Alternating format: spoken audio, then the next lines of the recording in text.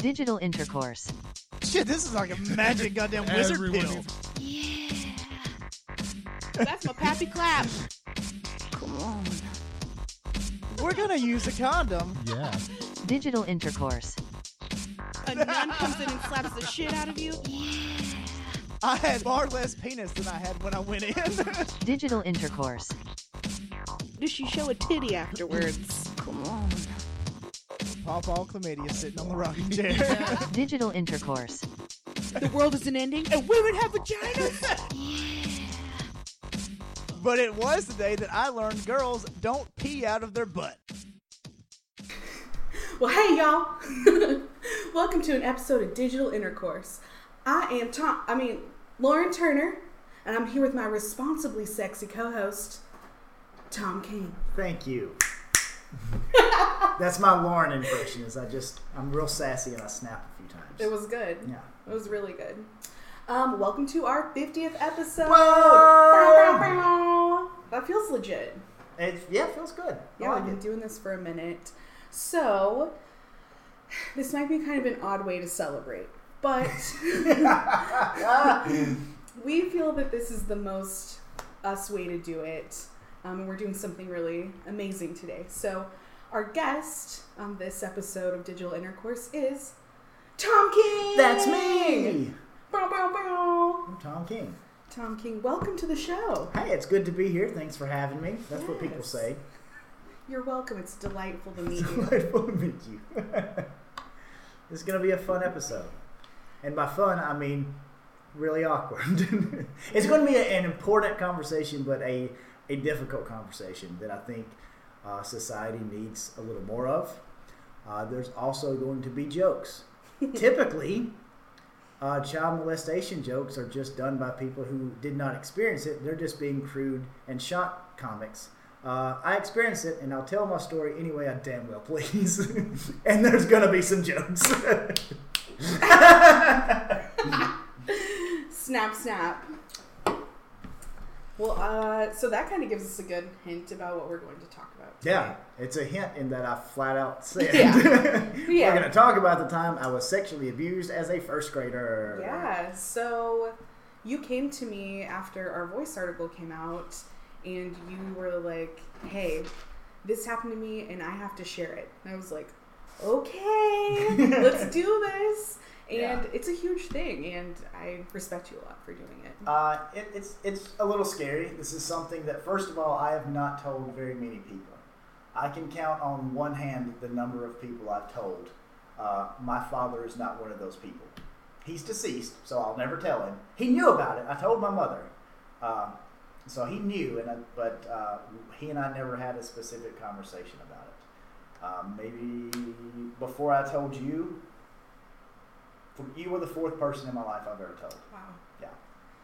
So this is And that includes my mother. So yeah. Yeah, so it's been a huge secret.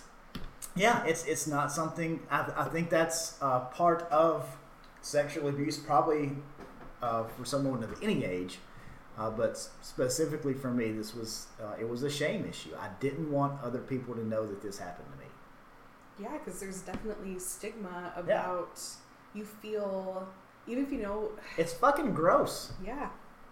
Child molestation is gross. Yep. And I don't want to be a part of something that fucking disgusting. Even though it's not on me. I certainly am not at fault here, of course. But I just don't want to be involved in that. And no one should want to be involved in that. But there you go. And that you have the aspects of how shameful sex is in general. Lucy and Ricky weren't allowed to even sleep in the same bed.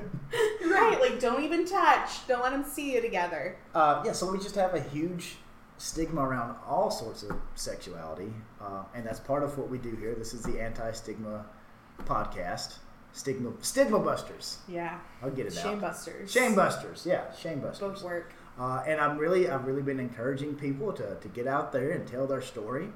I think it's important to do that. And then I realized I'm a fucking hypocrite and a coward if I don't tell my story. And so I can either be part of the change I want to see in the world, like a fucking hippie, or I can be a little chicken shit and keep my secrets. And Tom I decided, Gandhi over here. Tom Gandhi! What was that moment like when you were like, oh, fuck, I gotta tell this story? It was not a moment. It was a series of moments. It started with Me Too, and when I noticed, I was genuinely shocked by how many women that are friends of mine on social media that I saw, commenting on that, and of all ages, and I don't just mean the age that they were at the time. I mean the ages at the time of their abuse. Right.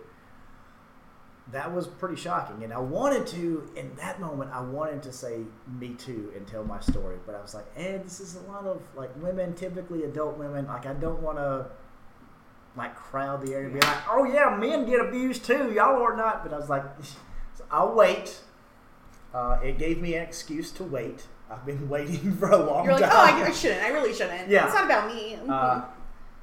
But, I mean, it is. I think Me Too is more than just adult women who have been raped. Yeah. Even though that's incredibly important for them to tell their story, it's important for everyone that's been sexually abused to tell their story. And it just is. Because people that do this, Nick Limberakus, by the way, is the guy that molested me. And he is the Nick Limberakus from Hackleburg, Alabama. Please do not confuse him with any other Nick Limberaki. He's the only one I've ever met. He's the only one that ever molested me, and it terrifies me to say this, but he probably molested other people after me. I mean, people that do that simply don't do it one time, especially when you do it when you're 12. And that's how old he was. I was in first grade. He was 12 at the time.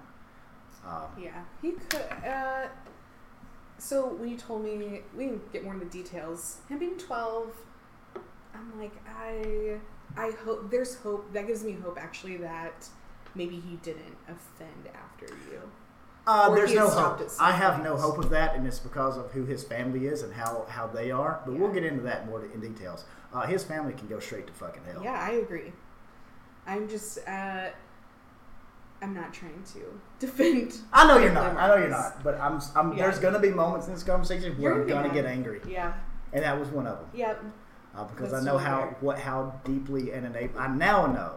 Didn't know at the time, but I now know how profound of enabler his mother and his sister really are. So I think that also changes. Yeah, I don't have that information. And that is all really new. Yeah. Information. So do you want to talk about? Do you want to start at the beginning and kind of talk, and I'll ask you questions? Yeah, sure. So it started, like I said, I was in first grade at the time, and so his mother and my mother worked together. They worked in retail. It was a place called Sparko. You remember Sparko? No, you don't, because they went out of business a long fucking time ago. They were a dollar store. So first of all, I grew up in Hackleburg, a very small, like a town in northwest Alabama with a population of about 1,000 people. Very much Mayberry. And so they worked at the dollar store. And at that time, it was called Sparko. So we would go there after school, and we would play. We would play in the store. We would go in the back. And we were just kids, and we would play because our parents were at work, and we had to play until they got off work. And there would be times where we found like this little secret place, like in the storage. In the back. We don't have it out front. Let me go check in the back. We'd go in the back, and there was like one little secret corner in there where we would go play. At this point, nothing sexual is happening.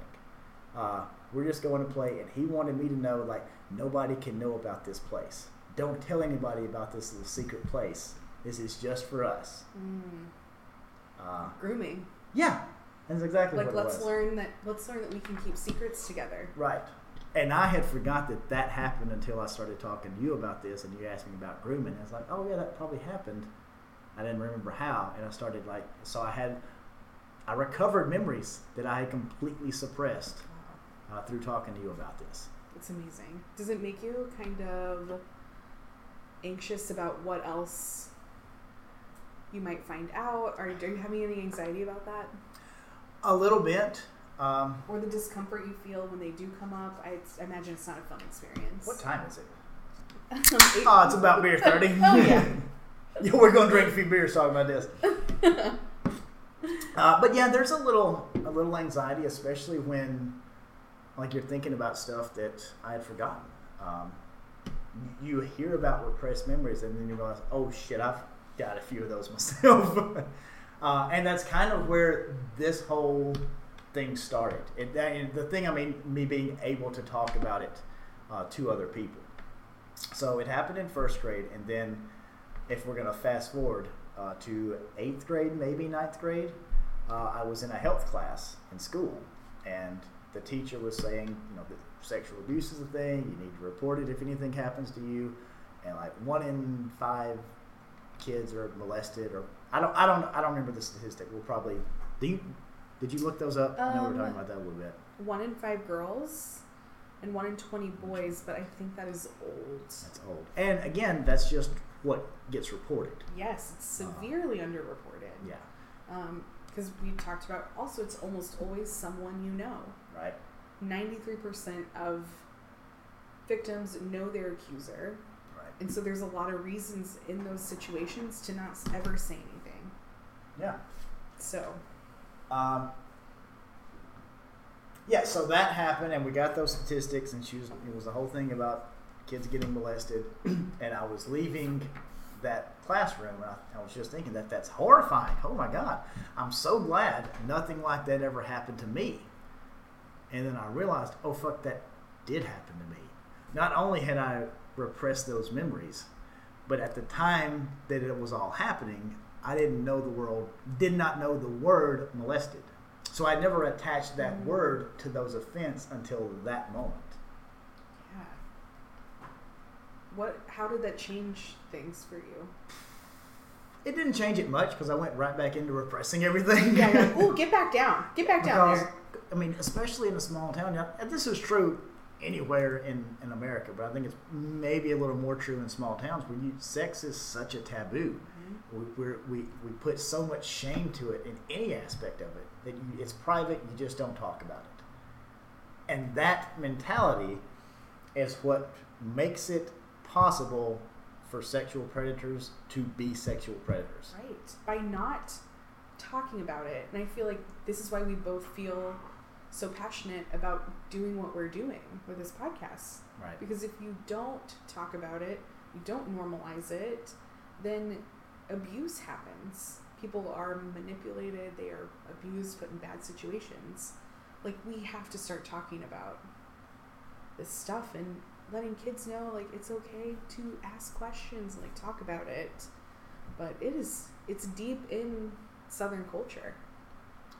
No, it's take the word American Southern culture. out of that sentence. Yeah. It's deep in culture. And I don't even know that it's American. Yeah. I mean, yes, because we live in America, we can speak more to that. But I mean, I don't know that it's different in Japan, South Korea, Australia. Like, I mean, this is... Yeah, I would say it's a small percentage of the world where Yeah. it's not completely like a shameful thing. Yeah. But it's so awful. I mean, fuck, can you imagine the amount of sexual abuse that happens in Saudi Arabia? Like, this is still a wealthy country, but we know what a dominant theocracy that place is. Yeah. So just the silence of it, the silence needs to be broken. Yeah. The more we talk about things and the more we mention these people's names, the less people can continue to be sexual predators. So it happened to me. He also like lived down the street, or maybe his grandparents lived down the street from me, because I think his mom lived somewhere else. So he would come over to our neighborhood and play. And so I wanted to go out and play with the big kids. Like I said, he was 12, I was first grade, so what is that, 6 years old? Yeah. Now, remembering this, I was talking to you about this earlier, and I said he was 10th or 11th grade. I talked to my mom. I called my mom earlier this afternoon to ask her some specifics, and that's when she told me he was 12, which was pretty shocking to me, but also like how differently you can remember things. Mm-hmm. It's one of the thing that angers me most is how people question accusers whenever someone finally comes out and tells their story. And they want to like, oh, this detail and that detail. Like Christine Blasey Ford was like, well, she didn't even remember what house it was. It was 3 streets over. Fuck you. Yeah. Fuck you and everything you stand for. That's not a detail that is relevant to her memory of that event. I can't tell you what time of year it happened. I can't tell you how many months it went on. I couldn't tell you how old he was, but I can remember what his dick smells like. And that shit ain't any fun. So there's details that you'll never forget, but there's a lot of details that you're going to get. And when you start talking this to people, they're going to ask you things and say, oh, well, fucking, clearly you're lying. Because those people don't know what the fuck they're talking about. Right. Because when your brain is making memories under the stress of trauma, it's not going to be like a linear, like, story that you can tell coherently. Right. And, I mean, come on. That's just common sense. I don't think you have to be from, like, a mental health background to understand that shit. Right. And so, yeah, like, of course, you were so young, too. It's like, of course, it's all going to be a little, I don't remember shit. Yeah. You know, like, no details. And people, can you imagine doing this in front of a congressional committee? Fuck that. Like, actually, it's just such a, if someone's willing to do that and all the abuse they take when they come forward, what do they have to gain? Why lie? Nothing. Right. She had absolutely nothing to gain from that. And what do you have to gain? Still nothing. Like, even, probably no one that knows Nick Limberakus will even hear this podcast. Yeah, as far as But taking even them down. even if they did, like, there's nothing I'm going to benefit from this. No. Just people need to tell their story. Yes. That's- we need to that's the believe them benefit if we they're need. willing to do it. Yeah. Always believe the accuser. Because the amount of times that they're lying to get revenge on somebody for this or that is minute. It's not even relevant.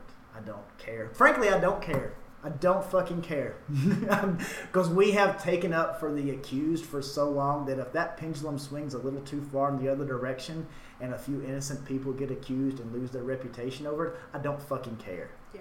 And if I'm one of those people, I still don't fucking care. Yeah. I mean,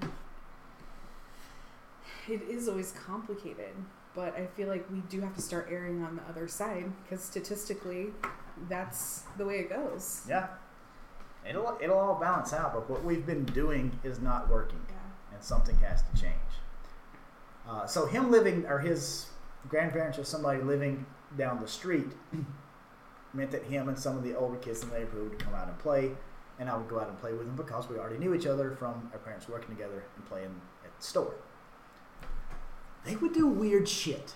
Just as kids, they would crawl through the culvert, you know, like a culvert going under the road for Yeah. drainage. But they would crawl through that, Mm-mm. and they'd be like, "Hey, Tom, you should crawl through it too." And I'm like, "No, snakes. Like, I just saw you do it, but still, I'm afraid of snakes." Also, I'm really terrified that they were gonna board up both ends and just leave me there. Because some of his friends were kind of bullies. Yeah, you were like, I'm not playing around with you all. Yeah, like 12 and 13-year-olds with a first grader. Like, they're gonna bully you a little bit. Yeah. But he would kind of take up for me and not let the bullying get too bad. Because he was my real friend. Oh my god, I feel like this was part of it too. Oh. Yeah. Yeah, holy shit. Are you just like thinking about this now like, oh my god. Yes, because I never thought about grooming until you said that recently. Yeah. And then I started thinking about all this. So we were in Taekwondo classes together. I wanted to be a Ninja Turtle, so I took Taekwondo classes. Obviously. And so he started taking them too after I'd already been in it for a while.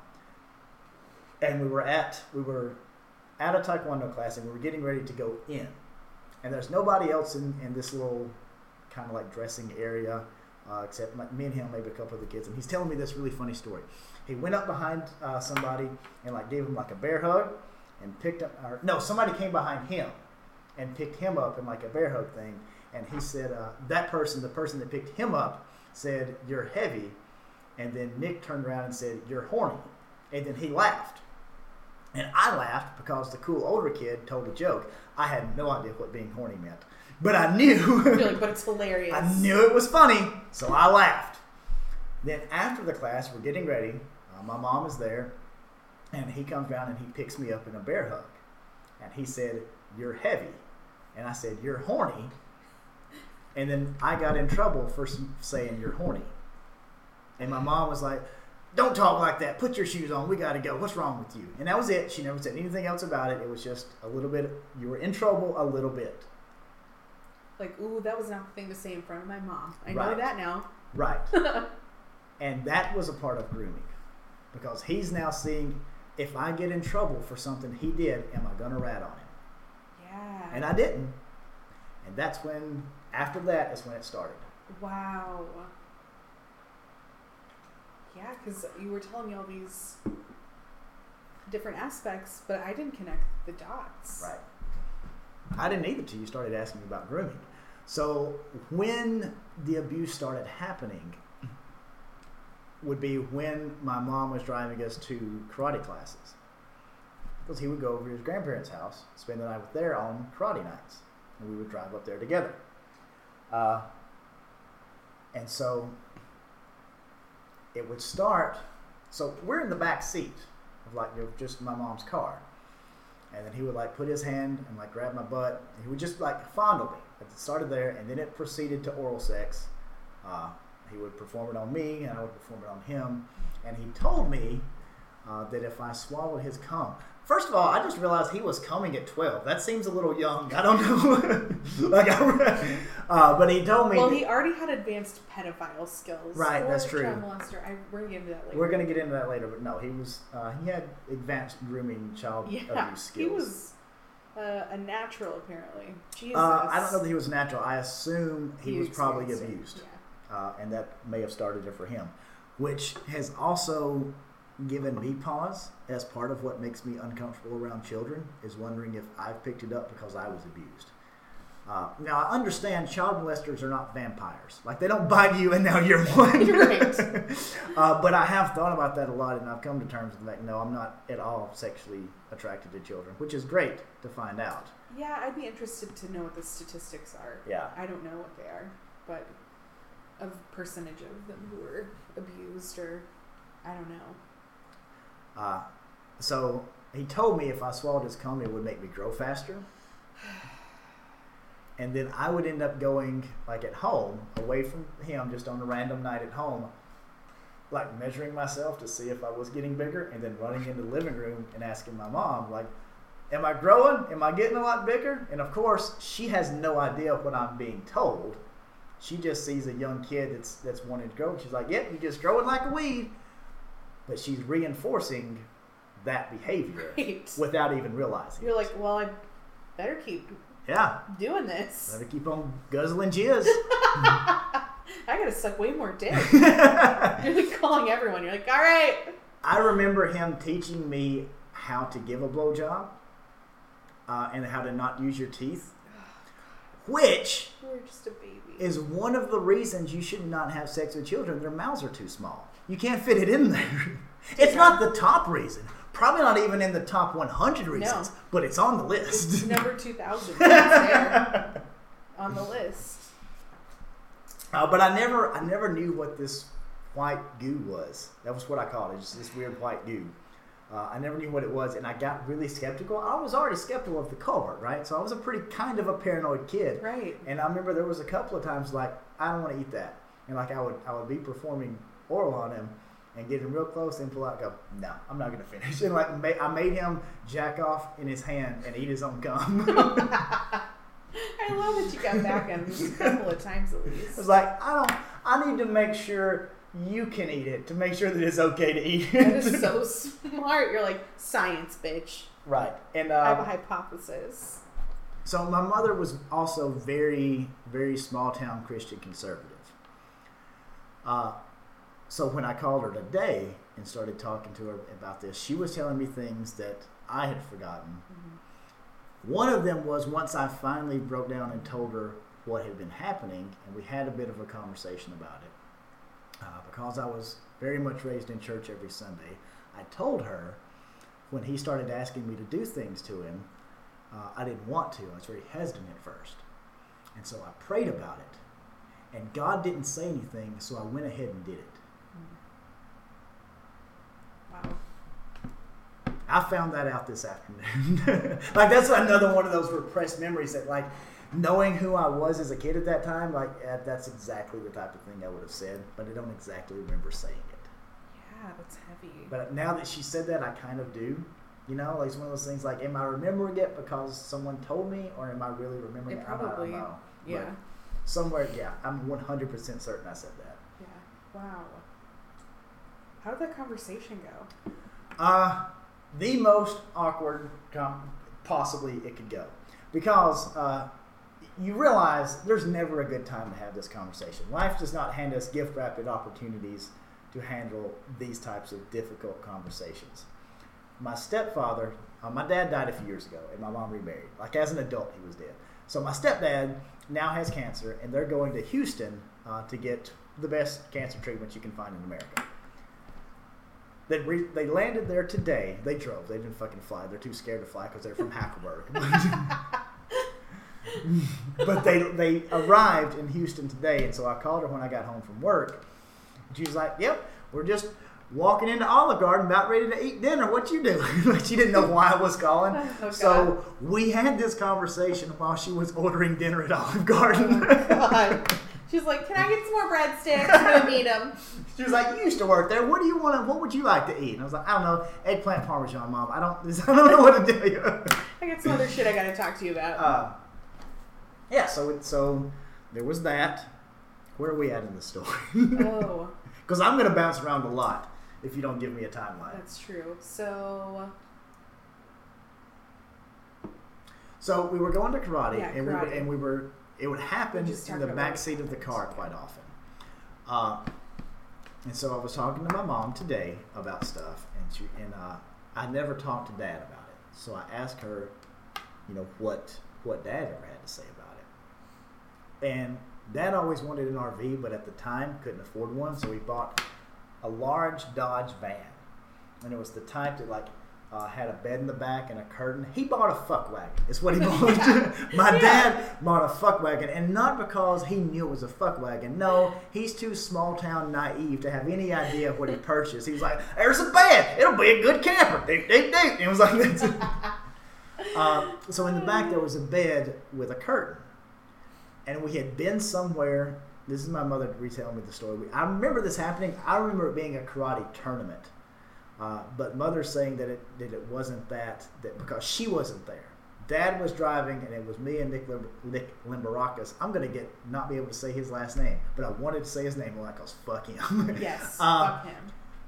So we're in the back in that bed and closed the curtain. Now, my mom, very much Christian conservative. My dad, very much a beer drinking, like Vietnam vet that would just cuss you out for any reason. And he would say, "Open that goddamn curtain. What the fuck are y'all doing back there?" He has no idea what's actually going on back there. Yeah. He's just annoyed that the curtain's closed and thinks we're going to fuck up the van or something. It's not my palace. Yeah.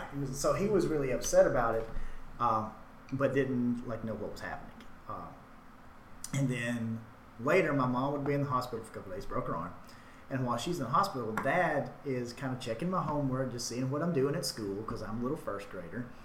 And he finds notes that I've written detailing what he did to me. This is the first that they've heard about it. So next day, he goes up to the hospital and shows it to her and says, "What are we going to do about this?" And my dad was a cop.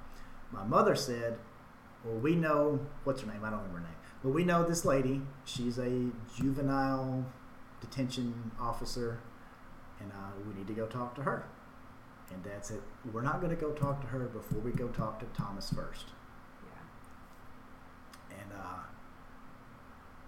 they didn't know how to have that conversation with me.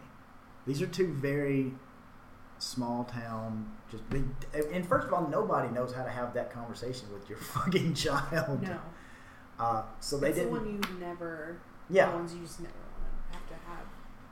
So, Mother called his mom. His mom was her boss, by the way. They weren't co-workers. She was the GM of the store, and Mom was just a clerk at the time. So she called her at work. It's like, "I got to talk to you. It's about Nick and Thomas." And telling me this story this afternoon, my mother said she immediately got a little bit defensive and said, "Well, I'm at work right now. You can come on up and talk to me in the office." And my mom told her, "No, I'm not coming to work. I'll wait till you get home. You just call me when you get home and I'll come over." And she said, "No, if you've got anything to tell me, you're not going to come into my house and tell me. You can come to work." Oh shit. So she came to work. She said, "All right." If that's how you want to play it, fuck it, that's how we're playing it. So she went up to her place of employment and told her boss that her son had been molesting her son. Jesus. And Nick's mom's response, her name's Bonnie. Bonnie's response was, well, what do you expect me to do? Put him in detention? Have him committed? What do you want me to do?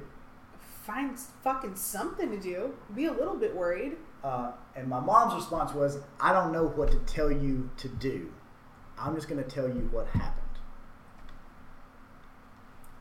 And then they had a conversation. In that conversation, Bonnie tells my mom that everybody just hates him. Everybody wants to just see him put away. Everybody hates my poor son. She was upset. It's the same thing you hear every time there's sexual abuse. You're going to ruin this poor man's reputation. It's the same fucking thing you hear all the goddamn time. God. She had already pulled him out of a school in Bear Creek and brought him to go to school in Hackleburg. She didn't tell my mom why. She just said, I had to pull him out of Bear Creek because everybody hates him, and that's why I brought him to Hackleburg. Well, fuck, that's why. Yeah. He was molesting kids in Bear Creek. Yes. And she had him in therapy. God. She told my mom that day that he was going to see a psychiatrist. He had been for a while. Here's what pisses me off about Bonnie. So at this point, he quit going to karate. I never saw the kid again.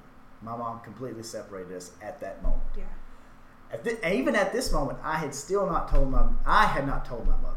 They just saw what was in the notebook, but I, as a kid, did not know they had seen that. So they're handling this and still not sure how to talk to me about it. So I don't know that they know. I just know that he quit karate. But I don't care. I'm a kid. I like karate. Great. Let's go be Ninja Turtles. I don't care. Bye. But before that, we'd had a lot of interactions. We'd had, in the backseat of the car, in the van. Probably stuff happened in the store, but I don't remember that. I vaguely remember that that's where the secret started. But at one point, I spent the night with him. Went to his house and spent the night. And I remember asking him if we were going to have sex. I wanted to have sex with him. I was really adamant I wanted to have sex with him. I didn't know what that meant. Yeah. I had no fucking idea what sex was. You lay on top of each other and move around a little? Yeah. That's all I know. That's all I knew. I thought he was going to teach me. Yeah. He didn't do it. He was never interested in anything more than oral. But here's why I learned this afternoon to despise his mother with a purple passion. She'd already pulled him out of one school. She already had him in therapy. And she allowed a young boy to come into her house and sleep in the room with him. Yeah, what? Knowing what she fucking knew. What in the fuck? Fuck Bonnie. Yeah. Fuck her. You don't... Even if you can't figure out what to do... Right. You still know not to fucking do that. You know not to let other little boys around him. Right. You can at least stop anything else. Now, if again, you at see the it. time I spent the night with them, that was before my parents found the notes. So they had no idea anything was happening. Right. But Bonnie fucking did. Bonnie knew all about it and let it fucking happen. How are you feeling about all that? Angry as fuck. Yeah. I'm I told you earlier furious. that I can still remember the way his dick smelled. Yeah. Here's what's fucked up about that. It feels like pleasant childhood nostalgia. Immediately followed by fucking rage. It's a mixture of that. Nostalgia and rage. That's how I feel. And you know how your brain works? Just memories pop in your head sometimes when you didn't ask for them. Just, boop, hey, you remember that? Oh, fuck you. Really, God damn it. I was really not trying to think about that shit today. I'm at work, brain. Go to hell. Yeah. I don't need this. So yeah. Once they found the notes, Mom talked to Bonnie. He quit going to karate, and I never saw him again. But my parents, like I said, still hadn't talked to me. Then later, my mom is looking through my homework, and I've been drawing a bunch of peckers. Me and another friend of mine at school, like another first grader, just a genuine friend of mine. We just thought it was really funny to draw dicks. And we drew them all over my notebook. And we was like, that's a wiener. That's a pee-pee. And we just, all the little first grade. Yeah. It was hilarious. And then my mom saw that and immediately started crying. Now, up until today, every time I've told that story, I thought, oh, look at how my fucking Christian conservative mother was so horrified at a little penis. Now I realize she already knew I was getting molested, and now she sees me drawing a bunch of dicks. Right. She's like, oh, this is affecting him. We were trying to see what would happen, and oh shit. Yeah. Like it's coming out. Yeah. And so we had a conversation about it. I thought I was going to be in huge trouble. I was in a little trouble. Like, she made it clear, like, this is not a thing you should be doing. Let's not do this. But also, she asked me, does this have anything to do with you hanging out with Nick Limberakus? Now, even though I hadn't seen him in, I don't know when, maybe a week, maybe a day, I don't remember the timeline, I still considered him a friend. I still knew that I had to keep our secrets, and I didn't want him to get in trouble. So I said, no, it had nothing to do with him. This is just me and a friend from school just drawing wieners. Sorry, I'll pray about it. And that was pretty much the end of that. Yeah, and it's interesting because when we talked about this yesterday, we both were like, why did she go straight to that? And that's one of the things I asked her today. Like, I called her and asked her about that, and she didn't remember the drawings. Oh, She didn't remember asking me if it had anything to do with hanging out with him. She didn't have that memory. Well, you did. And still, so at that point, I was still covering for him, still lying that had nothing to do with him. I mean, that's how it goes. Then later on, I was in PE class. Now, because I grew up in Alabama, we had PE class in a trailer. I hate to reinforce stereotypes here. This is why you all are. This is one of the reasons Alabama's with Oklahoma is like in obesity rates. Yes. Interesting mobile home trivia, because my stepdad is in the Mobile Home Hall of Fame. What a start. I know this to be a fact. Alabama is the state that produces the most manufactured homes in America. The state that purchases the most mobile homes in America is Oklahoma. So yes, that makes sense. we are joined at the fucking countryest of hips. Yes, we are. We are not above you in any way. So we're in a trailer. It's because it's raining outside. We can't go outside and play. We're in a trailer, and I'm talking to my friend, the pecker drawing friend, and I said, "Can you keep a secret?" He's sitting right in front of me. We're all in desks, like old schoolhouse desks. He's sitting right in front of me. I said, "Can you keep a secret?" And he said, "Yes." And I pulled my pants down and showed him my dick. And immediately he stood up and yelled at the teacher, "Tom's got his dick out!" Or pulled his pants down. He didn't use the word dick. He said Tom pulled his pants down. Like, I said a secret, motherfucker. What? I was so betrayed. And then, like, when my mom came to pick me up, like, the teacher was like, "You got to come inside. We got to talk about this." And that is the only reason I know that I was in first grade. Because I remember that conversation with my first grade teacher. Yeah. Otherwise, I mean, I didn't remember his age. I probably wouldn't remember my age either. Right. At least not that specifically. I'm sure that stuck with you. Yeah, so I remember that conversation with my first grade teacher. Then we went home, and my mom asked me again, "Does this have anything to do with you hanging out with Nick Limberakus?" And at that point, I said yes. And she said, "Okay, what happened?" And I said, "Well, just sometimes he would suck mine and I would suck his, and that's what happened. And I still think I'm in trouble." And she did a really good job trying to reassure me, "You didn't do anything wrong. He's wrong. You didn't do anything wrong. You don't need to feel like you're in trouble because you're not." She was really good in that moment about saying that. And trying to be as comforting as she could while she's going through God knows what. Yeah. When your child tells you that, I can't imagine how that makes you feel. Yeah. And so we had a conversation, and at some point she said, "Do you want to tell a judge what he did to you?" Oh. She asked that to a first grader. Right. You don't want to talk to anyone about it right now. Right.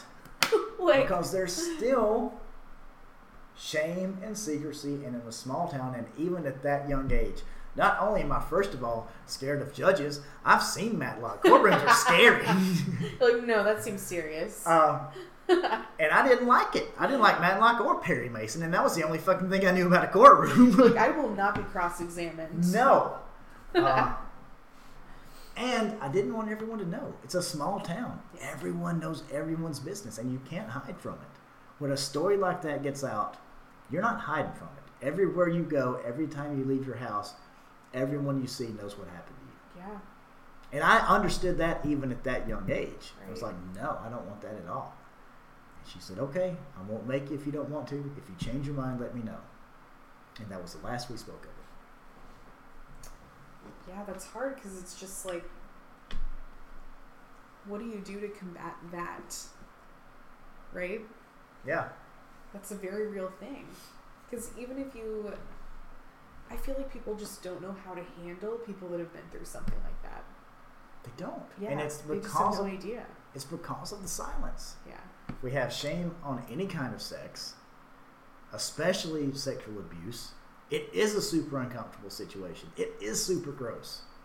But that's why we've got to talk about it, because the more silence we have, the more easily it is. That's how these people operate. These people operate in secrecy. The more we can remove that secrecy, the less freedom they have to roam Yes. and prey on people. Put them on blast. And believe abusers. And I believe the abused. Believe the Yeah. accusers. When someone says that something's happened to them, you got to believe them. I know, I understand, we cannot get a courtroom conviction without evidence. But a testimony is all we need to throw a yellow flag on somebody. Right. For everyone to at least be warned about Yeah. what this person is and what they're about. Right. And that will get me into a rage quicker than anything else. People overly questioning someone. People questioning accusers, yes. Because you don't know how much that fear is crippling. And look, there's a lot of people that either as children or as adults immediately put their accusers on, or put their abusers on blast. God bless all of those people. Yeah. I wasn't one of them. That fear got the best of me, and it gets the best out of a lot of us. Yeah, there's no shame in it. Of course it did. And here's why that happens. Every time, and especially, and I'll talk about Roy Moore specifically, because fuck him while we're at it. Yeah. Fuck that guy. But anytime you have something happen, especially when someone is coming out as an adult about something that happened when they were a child, or Christine Blasey Ford, she was, I don't know, well into her 40s, talking about stuff that happened in high school or college. You always hear that, well, why did they wait so long to come out? If you're asking that question, you are the reason they wait so long to come out. Because they know people aren't going to believe them. There was a moment, so I told you a lot of the stuff that happened to me happened in the backseat of my mom's car while she was driving. Yeah. I told her that today, because she was talking about, so my dad had the moment where we were in the back and he was yelling about the curtain. And she said that he felt guilty about that. He had no idea what was happening at the time. But later, when he found out, he felt very guilty about that. And I told my mom, I was like, well, you probably felt pretty guilty too with it happening in the backseat of the Chrysler. And she's like, oh yeah, I'd almost forgot about that day. That was when we pulled into the store. And I'm hearing her like relay this story, and I realize she thinks it only happened once in the backseat of that car. Because I never really told her where it happened. I just told her what happened. Yeah. To this day, because I didn't tell her today. Yeah, I didn't you were change like, it. I can't, yeah. I didn't tell her that most of it happened in the backseat of that car while she was driving. But what she said was, we pulled over at some store to get gas or something, and when she got out, she looked in the back seat and she's like, something didn't look right. It looked like he was trying to hide something, but I couldn't tell what it was. And I thought then that maybe there was something sexual happening, but I wasn't totally sure. I couldn't get a clear glimpse of it. I wasn't sure what was happening, and I knew, she said, I was afraid because I knew I couldn't go tell Bonnie. She's not going to believe me. Nobody's going to believe me if I say this. And my job would be in jeopardy. This is my boss's son. Not only is my job in jeopardy, but no one's going to believe me anyway.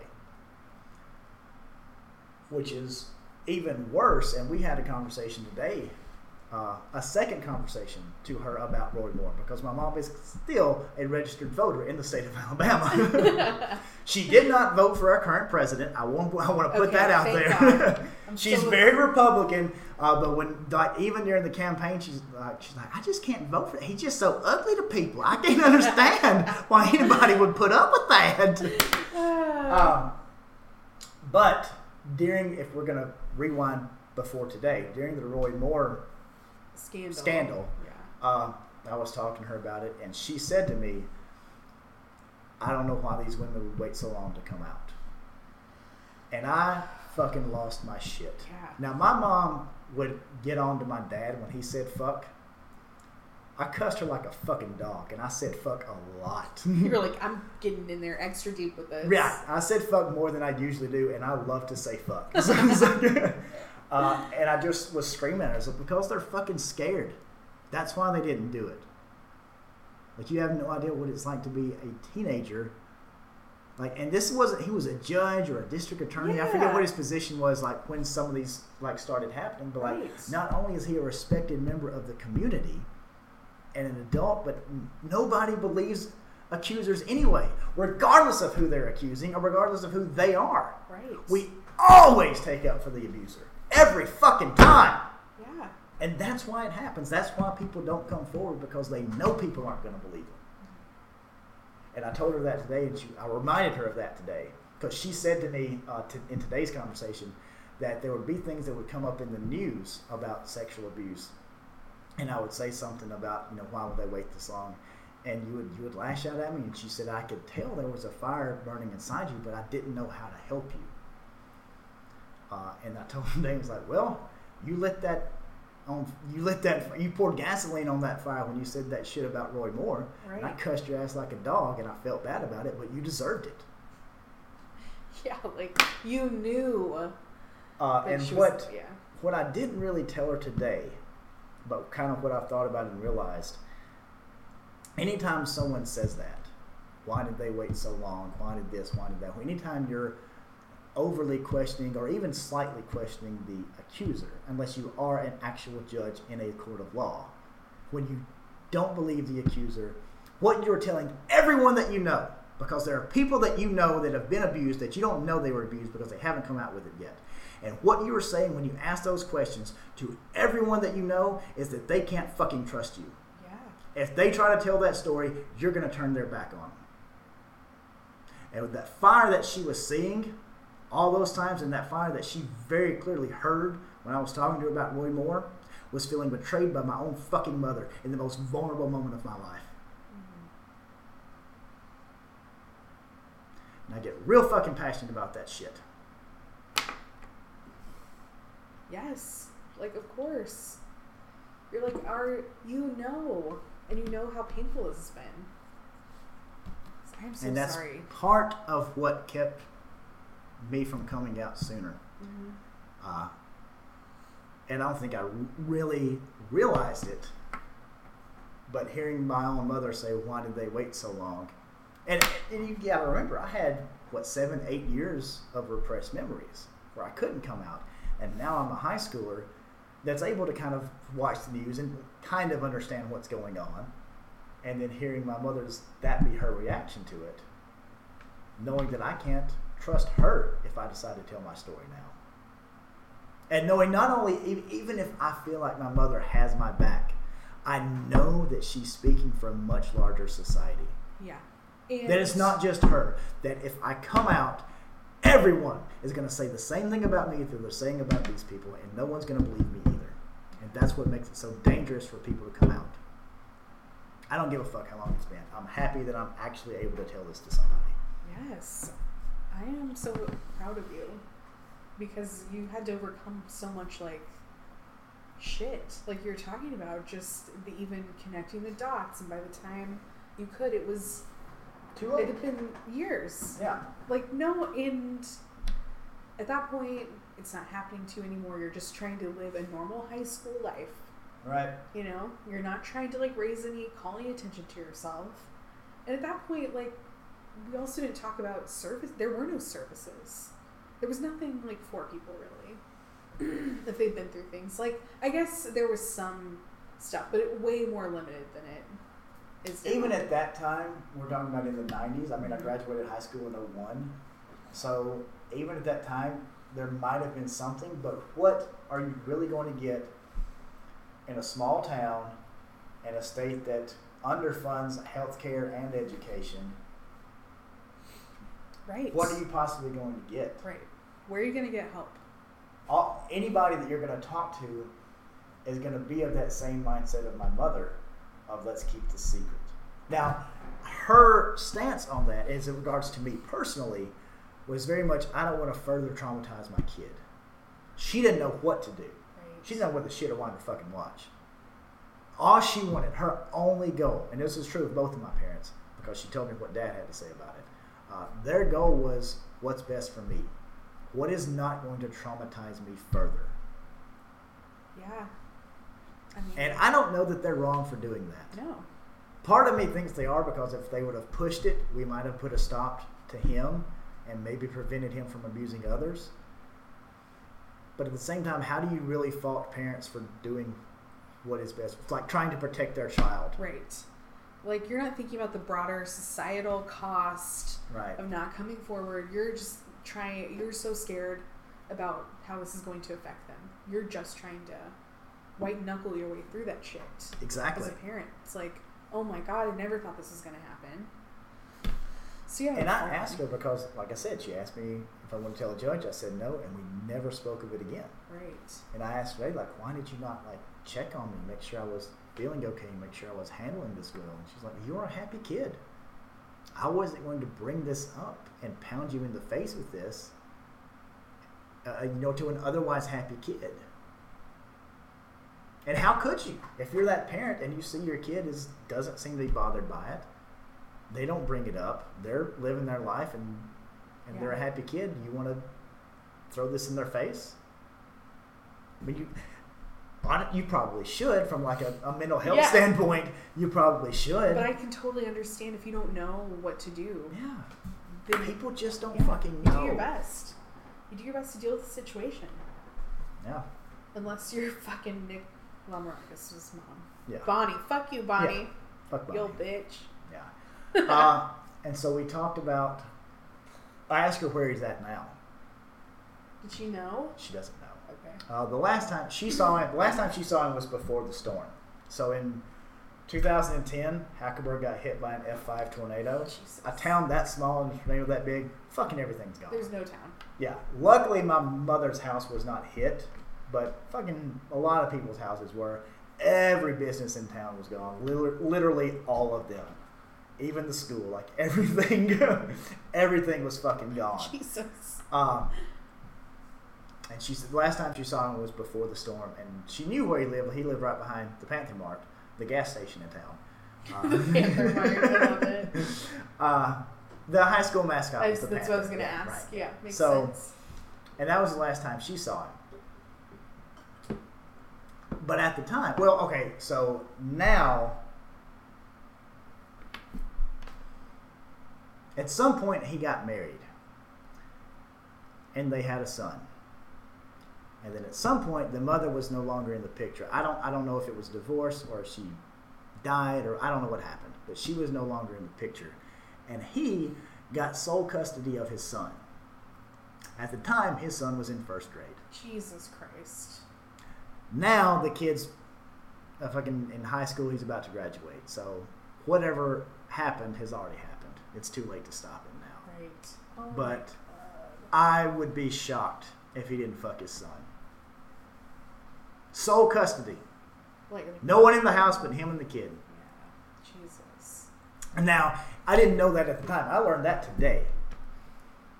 But let's rewind 10 years and say I knew it then, and I come out to court and say, no, this man now molested me. You cannot give him sole custody of his kid. How many people are going to say, well, why did you wait till now to come out? Right. What are you trying to get out What of do you have a this? vendetta against Nick Limberaki? Like, yeah, I do, because of this. Yeah. This is why. I want to ruin him. So how are you feeling after talking about it? A little bit drunk. We drank a lot of beer tonight. We have had a couple. I don't know. I mean, I still feel... yeah, I still feel a little rage. I still feel... and I told my mom, I was like, if you know where he's at now, if you ever find out where he's at, let me know. And she kind of laughed, and I was like, no, I'm serious. She was like, I'm serious too. I'm scared. I would be scared to tell you where he is. I would not tell you if I knew. Absolutely not. I'd be like, yeah, I'd like to keep doing this podcast. It'll be hard while you're in prison. Right. I feel pretty confident that if I did know where he was, I wouldn't enact physical violence, but I would Out him. Yeah. I would want to make sure that everyone he knows what type of person he is. Yeah. And I hope that no one else has a similar story about that person. I know that's not true. Because we already know what an enabler his mother is. Right. And my mom was telling me that the last time she was in Hackleburg and saw those people, for many years, my mom and Bonnie had no relationship at all. They have since mended bridges enough to where they can be cordial if they see each other in public. But that's about it. Mm-hmm. His sister blames my mom. And hates. She said she hates his sister hates my mom. For what reason? For trying to ruin her brother's reputation. Jesus She said Christ. anytime I've seen her in public since that time up until a few years ago, fairly recently, anytime I've seen her, she'll just stare holes in me. How much older is his sister? Do you know? I don't know. I never met his sister or I don't remember meeting his sister. That's so bizarre. Yeah. How old could she have been?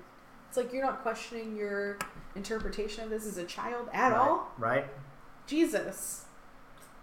And that Nick Limberakus himself has seen my mom in public in Hackleburg a few times and just said, hey, Joanne, and tried to talk to her nothing fucking happened. OMG. She's like, I'll ignore him. She's just sitting there ignoring him in a silent fit of rage. How dare you even make an attempt to be pleasant to me? How dare you even approach me? Right. You should leave when I walk in. Right. You should fucking leave. You should not be in the same space as me.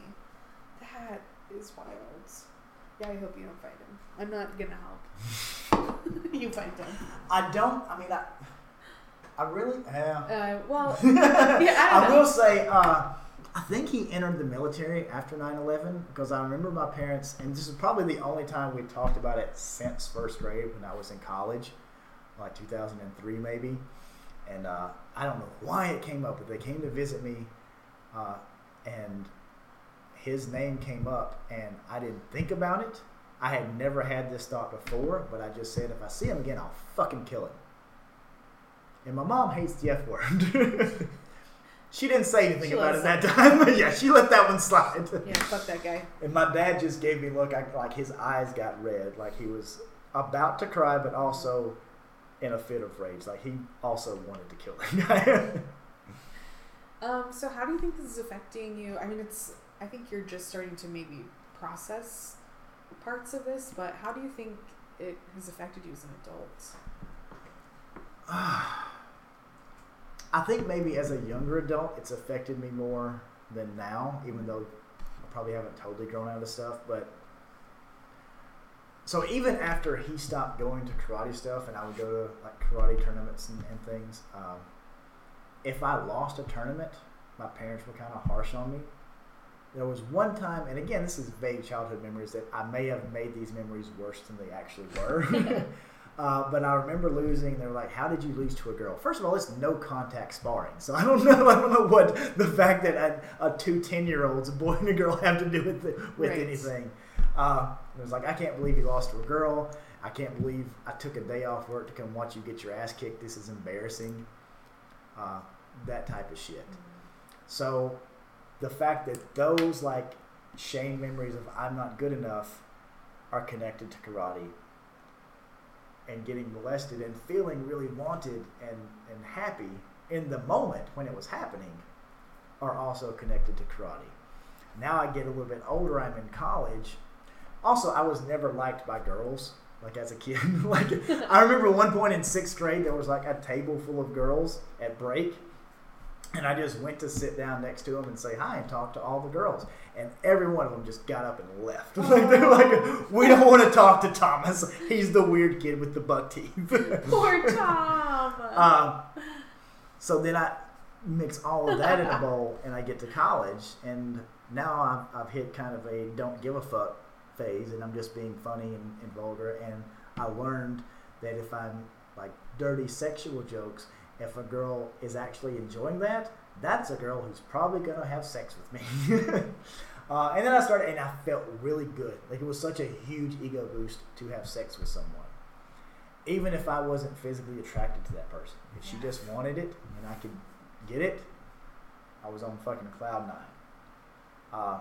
So that's part of it. Like the fact that my self-worth has been so tied to whether or not I could get laid. So the negative aspects of my adulthood, that's where it comes from. Yeah. It's serious. Like it's a heavy thing to kind of think about. And I've kind of processed and worked through that, like through my 20s and early 30s, to realize that my self-worth is not tied up to getting laid. Yeah. It helps. Yeah. But it's not everything. It's not everything. Yeah, exactly. But also I think that like the getting molested might have something to do with how open I am in terms of kink and poly. Like normal people, quote normal people, that didn't get sexually abused have maybe something special about sex. There's something special about your sexuality that you want it for one person. You don't want other people to see it. It is still something that is private and special to be shared with one other person. And I'm spitballing here based on my own experience. Yeah. I don't know if that's true. It may not be. And certainly and there's people that were abused that it's not true for them. Right. There's people that were not abused that are still kinky and poly. Right. So I'm painting with a very broad brush. Yeah, because to be fair, we have had people on this podcast talk about experiencing some kind of catharsis through kink, like working through some really negative experiences. So and I don't know. I mean, I don't know that that's been studied well enough because we don't understand the kink community. Why would sex be studied well enough? Right. But putting down my broad brush and getting back to my personal experience, part of the reason why I enjoy burlesque or enjoy going to a BDSM dungeon or enjoying nudist events is the total lack of shame. Because I've carried around so much shame for this that when you get to one of the things, oh, it's okay that you like feet. It's okay that you use rope and whips. It's okay. Whatever you do, if it's consensual, it's okay. That complete lack of shame is very cathartic to me. Yeah. It's like, and especially because you just started talking about it. Like, that you could just put the weight of that to the side for like a couple of hours, enjoy yourself. Yeah, that makes sense. Do you see any like connections? We talked a lot about sometimes things in your childhood like shape your kinks or things like that. Doesn't necessarily go both ways. Like this is broad strokes again. Yeah. Do you think it's influenced any of what you like, even in terms of like power and control and things like that? Well, I ain't scared of dicks. Like I watch. You're like, there's one swinging around that. Like I watch gangbang porn. Like if there's something. Again, it's a lack of shame that a woman can be a slut and fuck a bunch of dudes at once. And because I'm not scared of dicks, I can enjoy that type of scene. I think I would enjoy being a part of like an actual gangbang. I got a couple of friends that are like, yeah, I would like that are women that want to experience a gangbang. And I'm like, if you do, put me on the list. Sign me up. And so I think that's part of it. Like we recently had our first orgy. I don't know what people consider like the minimum amount of people for an orgy. For us, it was 4. It was just us and one other couple. Yeah, I think that's on the gray. I think that's the line. Yeah, like 4 is debatable. 5 definitely an orgy. Yeah, for sure. Especially if there's some bisexual people in the room. Like that makes it a little more cohesive. Yeah, it's very bisexuals are the glue that hold an orgy together. Very true.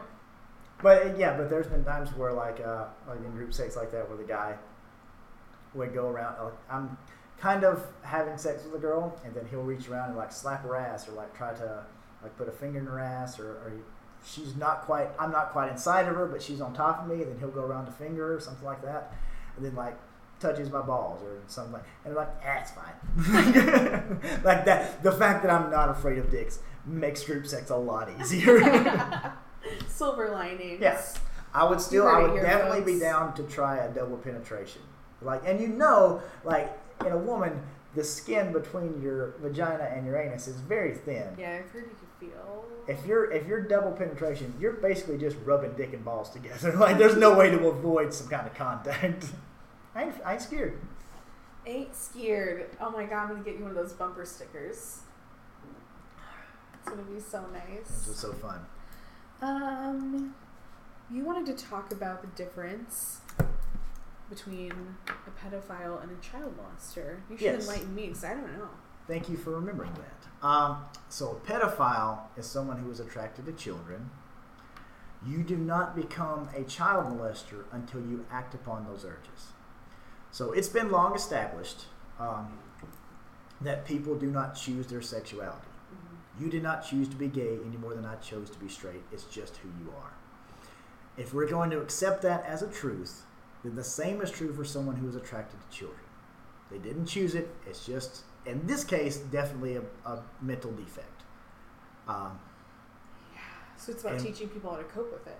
Teaching people how to cope with it. And when we shame pedophiles, again, keeping pedophiles separate from child molesters. So someone who is attracted to children but has not acted on those urges. When we shame and demonize and fucking ropes and pitchforks after these people, they do not feel comfortable outing themselves. You can't say you're attracted to children. And therefore, you cannot get the mental health that you very, very much need. Yeah. And when you don't get the mental help you need, you end up abusing people. Yeah, because I think, like, as, like, mental health, working in mental health in my past, like, a lot of people I know would struggle to see that person as a client. It's a hard thing to do, to, like, separate. And so there needs people who are, like, specially trained to deal with this kind of thing. And it needs to not be so. We need to recognize it's a problem and actually create a solution. We can shame child molesters because they've abused people. That's not consent. A child does not have the ability to consent. They don't know what they're doing. We have no business shaming pedophiles. If they're looking to get help, if they recognize they have a problem and they really want to get help and not act on their urges, we can't shame those people. Because shaming them is what puts them in the darkness and they end up abusing more kids. You're harming kids by shaming those people. And it's a very, very uncomfortable truth. Yeah, like we need to be very realistic. Yeah. And we've been trying shaming them for ever. Yeah. It has not really worked. No. I mean, it's kind of like it's a harm reduction technique in terms of child sexual abuse. It's like, I'm uncomfortable that we have to do this, but we fucking have to. And I would say anyone that's in that line of work that has a pedophile client, help them. Well, Don't refuse that. Now, again, if they've acted on it, they deserve justice. They need to go to court, assuming that their, abuser, the people that they've abused can do that. I still kind of feel guilty about myself for not. But if you haven't acted on it and you're seeking help, if you as a mental health professional aren't capable of helping that person, refer them. You better damn sure refer them. Yeah, you get them to someone equipped to handle it. And you can go to your church for help. Don't go to your church alone for help with any of these kind of sexual abuse issues. Yeah. On the whole, they can provide amazing support. But I think people around here, they go to their pastor. That's a great support. That's not the only thing you need to be doing. It's not, because many times they're just going to make you pray about it, and then God doesn't say anything, and you abuse a kid. Yeah, they're just not. That is literally exactly what happened to me. not equipped to Yeah. deal with it. They're not the right people. But yeah, I think that's a fantastic point. I mean, we have got to just try something different, and that seems like the most practical thing to do. I've heard a lot of, since you can't be public about it in your own community, like there are online support groups for men that experience sexual attraction towards children but are really, really trying not to act on it. And so, yeah, also plugging people into stuff like that, finding some kind of people who can understand what they're going through without judgment. I mean, I feel like that'd be extremely valuable for people. I saw a documentary, maybe on TLC, I don't remember where I saw it, but it was about a guy who was a pedophile. And at this time, I'm thinking, fuck that guy. String him up. I'm as angry as anybody else would be. And then you hear this guy say, well, I was a kid. I was attracted to other kids. And I just never grew out of that.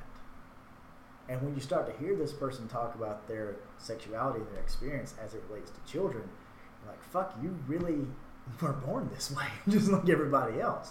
And that the guy that they interviewed at least claimed that he had never touched a kid and that he was going to therapy and doing everything he could to not act on that. And that's as gross as it is. And if you're trying to get help, that's the only thing you can do. Right, like more power to you. Yeah. What do you think? We have talked a lot about sex work on this podcast, and I listened to a podcast about August Ames. Oh, the porn star that committed suicide recently. And her history of abuse. I think something that came up in a lot of John Ronson's work around the sex industry is like a lot of these women have a history of sexual abuse. And I think we, on the whole, talk positively about sex work, but I'm like, what is it about it that specifically draws a lot of people who've been through that kind of trauma? I don't know. What do you think about it? I mean, I think I'm going to go back to painting with a broad brush again, it's not as special to them. It becomes more like an activity. I've even compared it like with my own ability to have sex with a lot of people. That some people are just friends and they play basketball together, and other people are friends and they have sex together. But it's just an activity, just a hobby and an activity. And then if you're a young woman specifically, you realize not only do I kind of not care, or I can have this emotional detachment from my sexuality, but also I can fucking make good money doing this. Not everyone has the ability to have sex on camera and legitimately be comfortable. Anybody can get fucked, but if you're going to make money in the entertainment industry, you got to have some charisma and sell it. Yeah. And to be able, you have to have some level of disconnect that maybe, and this is me spitballing again with a broad brush, that maybe that comes largely, if not entirely, but somewhat from sexual abuse. Yes, which makes me sad. It doesn't to me. I mean, it makes me sad that sexual abuse occurs, but fuck, you found a way to cope with it, whether it's through kink, like we've had the people on the podcast that did their dungeon scenes about their own rape. But are they? I mean, there's a lot, not to stereotype, it's not everyone, but there's a lot of there's a lot of drug use and other things like that, ways to cope to dealing with this separation between your mental and emotional and physical body. I think that might be part of why. Do you mean drug abuse in adult entertainment, or just drug abuse in general to deal with past trauma? No, sex work. Sex work? Broadly. Yeah, I mean, there is. It's not... I mean, if you know enough strippers, it's not hard to go in the club and find some cocaine if you want to. Like, right. If you know a few of them personally and they trust you, you can. Fuck, I've even had a stripper that I didn't know offered me cocaine. So it's like... yeah, I mean, I think there's a lot of mental health issues that can come through sex abuse, and not everyone handles it well. Mm-hmm. That's very true. Some people can't. I think some people can even through sex work. I think it's just so complicated. It is, and it's so many people that have been abused. Mm-hmm. Children, adults, there's a lot more. We think you feel alone. As a person who has been abused, you feel very much like nobody else had this experience. And that's not true. A lot of other people have had this experience. Yeah, I think the stat I saw in RAIN, which is, let me look this up. It is the nation's largest anti-sexual violence organization. It's something like every 9 minutes a child abuse, like sexual abuse report is substantiated. Every 9 minutes. I mean, it's just happening. And those are the ones that get to that level, right? Which we know it's underreported. Of course. And it's way more common because people have not been talking about it. You can't measure it if no one will admit to the problem. And so it frightens me to think about how many people are carrying around this shit with them, like, all the time. And gosh, it's so heavy. It is, and I think the first step as a society to helping reduce the amount of sexual abuse is just believe people when they say they were abused. I know somebody can't necessarily lose their job or go to jail if you don't have a rape kit or some kind of evidence. What the least we can do is believe these people. All of them. And take their accounts seriously. Yeah. Yes. Stop excusing away behavior of abusers because it makes you uncomfortable to have to deal with it. Right. And all you're doing when you say, why did they wait this long? Why are they trying to ruin this person's reputation? You're telling everyone in your life that has been abused that they can't trust you. Yeah. Like, why and would you're continuing to build that web of oppression to people who have been sexually abused. Tom, I'm so proud of you. Okay. How you feel? I know this is going to be a little too mushy for you, but I am really proud of you. I know this is not an easy thing to do. No, and to dig into your unpleasant memories, and to do that with the effort of helping other people and all that's very admirable. So hopefully we can build a society where people who have been sexually abused feel more comfortable talking about it. Where it doesn't have to be an act of courage. Right. It is what happens. And we just deal with it.